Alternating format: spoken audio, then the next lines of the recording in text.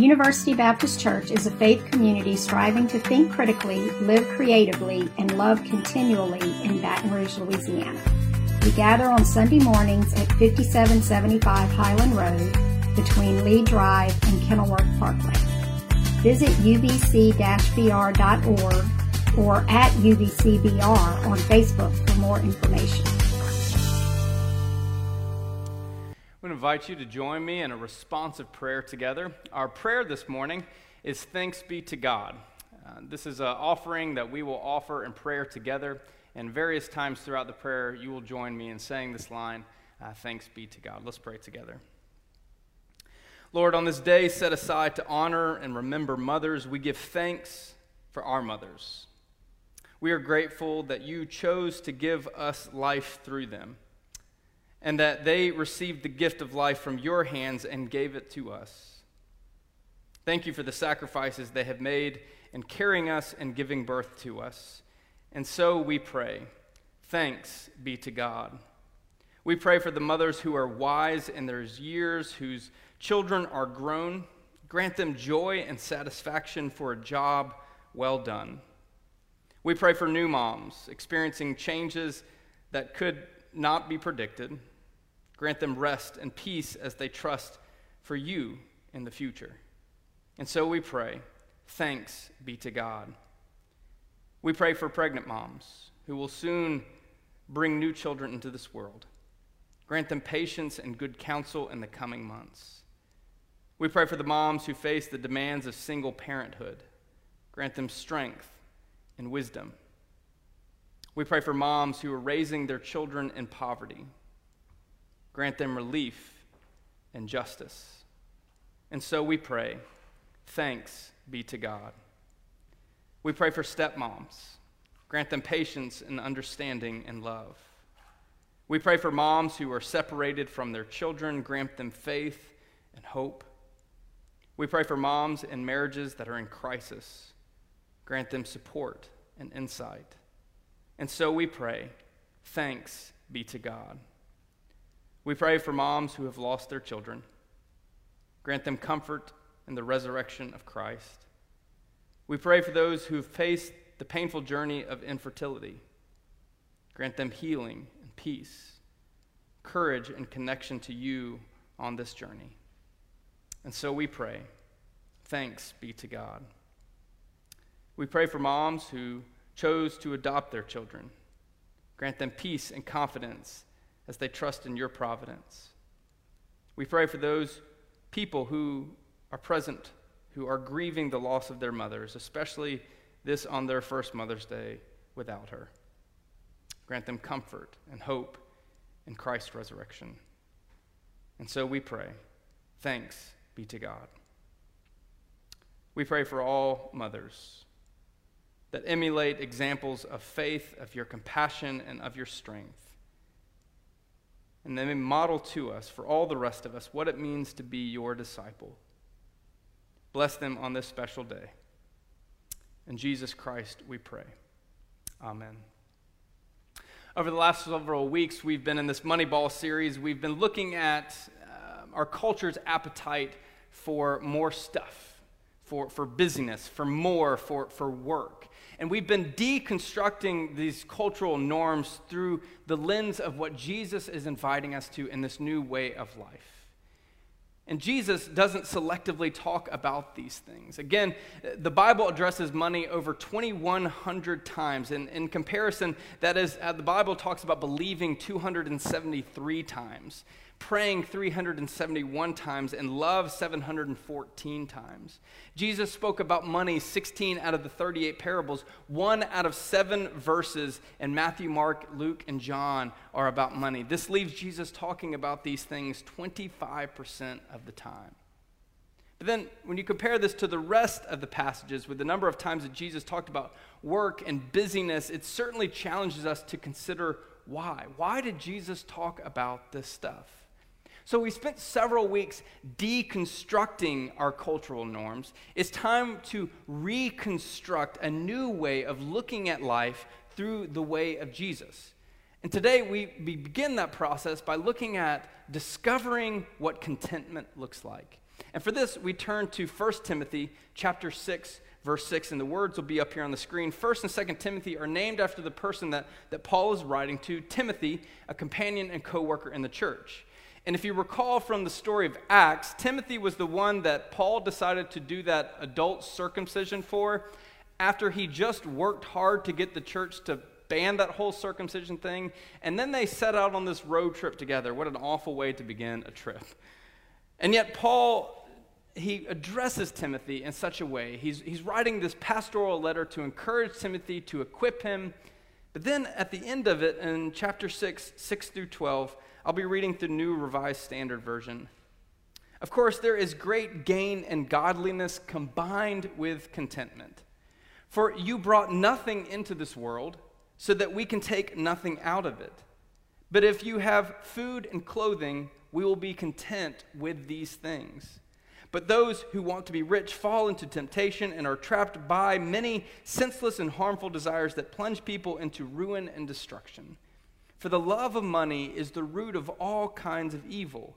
And their eagerness to be rich, some have wandered away from faith and pierced themselves with many pains. But as for you, man of God, shun all this. Pursue righteousness, godliness, faith, love, endurance, and gentleness. Fight the good fight of faith. Take hold of the eternal life to which you were called and for which you have made good confessions in the presence of many witnesses. You've heard me say it before, you'll hear me say it again, that as much as things change, they really do stay the same. Paul is writing to Timothy about the battle between the love of mammon, the love of stuff, the love of more, the love of money, and the battle between that and contentment. Now, we don't know the exact circumstances that Paul is writing to Timothy because most of the letter is bound up in guiding him as a leader and pastor of a local church. And yet here at the end, he turns to this lure of greed and abundance and desire for more, the lure of excess and wealth, Paul writes. It changes the trajectory of your priorities. Don't be fooled. You will lose everything if you worship this God of more. Paul uses the word contentment twice in his charge to Timothy. It's the Greek word archeo, which means translation, it means satisfaction or sufficient or enough. It's the same word that Paul uses in 2 Corinthians when he wrote to them, "My grace is sufficient for you, for my power is made perfect in your weakness." And when he wrote this, and God is able to make all graces abound in you so that you will have all sufficiencies in everything, that you might abound in the abundance of every good deed. Or it's the word used by the writer in the book of Hebrews where he says, make sure that your character is free for the love of money, being content with what you have. For God said, I will never desert you, nor will I ever forsake you. You see, Paul is making clear that there's two distinct paths before Timothy, and he must choose which one he follows. The first path is the desire for excess, the desire for always wanting more. And the other is a path of enough, a path of contentment. Jesus told a profound story saying there were two builders, one who built their house on a beautiful beach and the other who built their house on the hard stone overlooking the beach. Both built really beautiful homes. I mean, who wouldn't want a view like either of these? Except a storm came, and the flood waters occurred, and strong winds pounded against both of the homes. When the storm subsided, there was great joy, and there was also great sadness. The house built on stone overlooking the beach stood strong, but the house built on the beach was gone. It was like it was never there in the first place. You see, the obvious characterization of this narrative is to say that those who pursue the excess and desire for more, it's like they're building their house on sand. But I think that's an easy way to look at this text. What I want us to consider is that Jesus is actively calling us to seek something beyond this. More often than not, this is an attempt to live such dualistic patterns in our life in which we want the best of both worlds. We want to live a life full of excess stuff and busyness and work and work and work. But we also want a life of contentment and trust in God. When our hearts are full of complaining, when our lives are so full of it's never good enough, can we truly be following Christ? Listen, there's great wisdom in Proverbs 30:15. It says, "The leech has two daughters. Give and give, they cry." We can still follow Jesus and have the mindset of wanting more. You see, Paul is trying to warn us of this kind of snare. The problem is we don't recognize it as wanting. Oftentimes we don't recognize it comes out in the form of complaining. We live in a culture where things are never good enough. We didn't get our order right. The shipping was too slow. I had to wait 10 minutes for that coffee drink. They didn't look at me the right way. They didn't talk to me that way. This didn't come out the way that I imagined. As one author put it, how often do we want things to be exactly the way that we want them to be? How often do we get angry about the 4 unfathomable things while taking the 6 favorable things for granted in daily life? It seems often we focus on complaining and about hating unfavorable things. As a result, we lose time and energy to enjoy the blessings of life. As a great Greek philosopher, Socrates, or also known as Soapcrates, as I almost said from Bill and Ted's Excellent Adventure, he who is not contented with what he has will not be contented with what he does not have. You remember when you were a kid and your parents used to tell you those little white lies? Take, for example, I was told that if I swallowed watermelon seeds, then I would grow a watermelon in my belly. Now, they told me this at 18, and I believed them, so it shows you how much common sense I had. Or you're told by your parents that if you swallowed a piece of gum, it would take you 7 years for it to digest. Fact check, parents. Your gum actually goes immediately from your stomach into your large and small intestines in this process. It doesn't take 7 years. A friend told me that his parents used to tell him that he had 10,000 words that he could use per month. And if he was about to reach his limit, his father would remind him on a very talkative day that he thinks he's at 9,000 words, so he might want to watch what he says today. Someone told me that their parents used to lie to them and tell them that when the ice cream truck was coming through the neighborhood playing the music was to indicate to you that they were out of ice cream completely. A colleague of mine shared that her dad used to tell her that if she played with fire, that she would wet the bed at night. You see, we often tell these little lies to convince ourselves of these things, and I think that's what Paul is trying to get at in our text. We've been told our whole lives through trillions of dollars of marketing that we will never be satisfied unless we have more or better. Whether that be a career or a fatter wallet or consumer products or clothes or jewelry or busyness or fill in the blank. But what if all these things are just a lie, a facade of a life that will never add up to what we truly desire? See, that's what Paul is calling Timothy to. He says in verse 6, "Of course there is great gain in godliness combined with contentment, for we brought nothing into this world, so that we can take nothing out of it. But if we have food and clothing, we are content in these things." This is an invitation to discover contentment, to find sufficiency, to find satisfaction in what God provides for us. For Paul, he's arguing it's godliness and contentments. They go hand in hand. And so he urges Timothy to see that stuff will not make us content because we'll never have enough. Jesus' Sermon on the Mount, when he urges his followers not to store up treasures on earth where moth and rust destroy, where thieves break in and steal. So stuff, content, busyness, work, wallet, these things will never give us genuine contentment. Again, it's not to fill in this cliche faith, but Paul is calling us to discover contentment by following the leadership of God, by trusting that God knows what God is doing. Paul also writes this in that famous passage from Philippians. He writes, "I am not saying these things because I am in need, for I have learned to be content in whatever circumstances. I know what it is to be in need, and I know what it is to have plenty. I have learned the secret of being content in any and everything, whether well-fed or hungry, whether living in plenty or in want. I can do all things through Christ who strengthens me." Or as he writes in 2 Corinthians chapter 9, "And God is able to bless you abundantly so that in all things at all times, having all that you need, you will abound in every good work." Contentment is not found in tangible things. Contentment is found in and through God. Now, down here in Louisiana, we have a staple dish called red beans and rice. And where I grew up, it was black-eyed peas and rice. And if I was to be honest with you, red beans and rice blow black-eyed peas and rice way out of the water, because black-eyed peas and rice doesn't really, it's just salt and pepper. But down here, we have all these wonderful flavors we mix into it. And if you've ever made red beans and rice, then you know it's not a simple meal. It's not as simple as it seems. You see, you can't just boil beans and rice and they'll be ready. You actually have to soak your beans overnight. The beans are soaked overnight because it takes time for the water to saturate the beans and break down the sugar compounds. Plus, the water used to soak in the beans can be used as a great broth for whatever you're mixing in with your seasoning later on. And after you finish soaking the beans, you have to rinse them off and remove those flaking skins.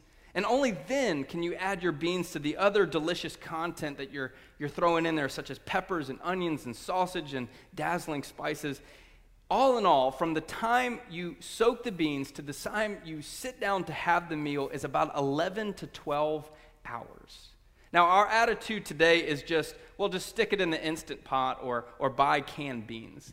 But I promise you, it's just not the same. Some things take time to process and to perfect. And that's what it takes in order for us to learn to live content in all circumstances. We can't expect to step out of a system of abundance and excess and busyness and wanting, and the next day discover contentment in the way of Christ. Discovering contentment in and through God takes time. Every day we must experience the choices of no longer trusting in our cultural systems that tell us we have to have more. Instead, we begin to trust in God's provision that God provides us each day. A new way of seeing life doesn't transpire overnight. It takes continued journey with Jesus each and every day as a learning and growing opportunity. Living into this new way of life takes work and sacrifice. There is no gain without the process of time and learning. And this is the antithesis of our commodity culture that says, get what you want right now at the right price. But the process of living content continues to change our priorities. What did Paul say in verse 11? But as for you, man of God, shun all this, pursue righteousness, godliness, faith, love, and endurance. Discovering contentment is about a new way of life. Do you remember that moment when you begin to realize that some of the things that you were taught growing up weren't true? Take, for example, Napoleon Bonaparte, the great French emperor.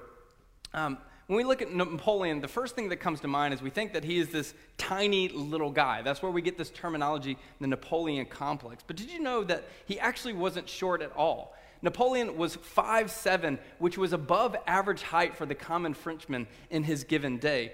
The actual idea of Napoleon being a small guy came from English propaganda when they were at war against them during this time. Also, we ought to really kind of like the guy because we wouldn't be a part of the United States if Napoleon hadn't sold off this territory at a pretty expensive price to the United States. We grew up learning in school that the presumptive history that the English were the first Europeans to settle into America, Jamestown and Plymouth Rock. In actuality, the Vikings, they actually landed in North America nearly 600 years before this time, more than 400 years before Columbus ravaged the Caribbean. We've been told for nearly 150 years that Thomas Edison invented the light bulb. He didn't invent the light bulb because there was dozens of other people who were doing it at this time. He was just the best at lying that said he invented it first, and then marketing himself to create this electric contract companies with all of these major cities. We've been told that goldfish only have a memory span of 3 seconds. They, in fact, have a memory span of 3 months. You might want to be careful what you say around them. You see, we've been told our whole lives that less is not more. That better is better, that new is fulfilling. And God's word calls us to something different. Discovering contentment in and through God is an invitation to see things in a new way. What we once saw as a need, we now see as a want. What we once saw as inadequacy, we now see as sufficient. What we once saw as easy to complain about, we now take the time to pause and have patience and to count our blessings. Contentment transforms what we once would complain 4 out of the 10 things that didn't go right in our day. Jesus calls us to see the blessings of each and every day. Whether we realize it or not, many of our choices are built around our own drive for comfort. We want to be happy, to experience pleasure, to escape stress. After all, no one likes a life of pain and discomfort. But what is the price of that comfort? Jesus teaches us this when he says, "Blessed are you who are poor, for yours is the kingdom of God. Blessed are you who are hungry, for now you will be satisfied. Blessed are you who weep now, for you will laugh. Blessed are you when people hate you and exclude you and insult you and reject you as a name of evil because of the Son of Man. Rejoice in that day and leap for joy, because great is your reward in the kingdom of God." But Jesus actually goes on to say, "Woe to you who are rich, for you've already received your comfort. Woe to you who are well fed now, for you will go on hungry. Woe to you who laugh now, for you will weep and you will mourn." Jesus is teaching us to shift out of our understanding of how we see in this world and into the way that God sees this world. And God desires to give us a life of blessings and lasting fulfillment. As one author put it, in the spiritual practice, contentment is not about having a passive, laid-back attitude and doing nothing because everything is perfect. There is no need to improve. It means we realize and accept what is here and now. When we are content with things and conditions around us, we are more likely to be calm and open to God. With calm and open mind, we create more inner space for clarity and understanding. That is what it means on our day-to-day life to make real progress. I heard a story recently from a psychologist who was studying contentment, and he actually became a Buddhist monk for a period of time.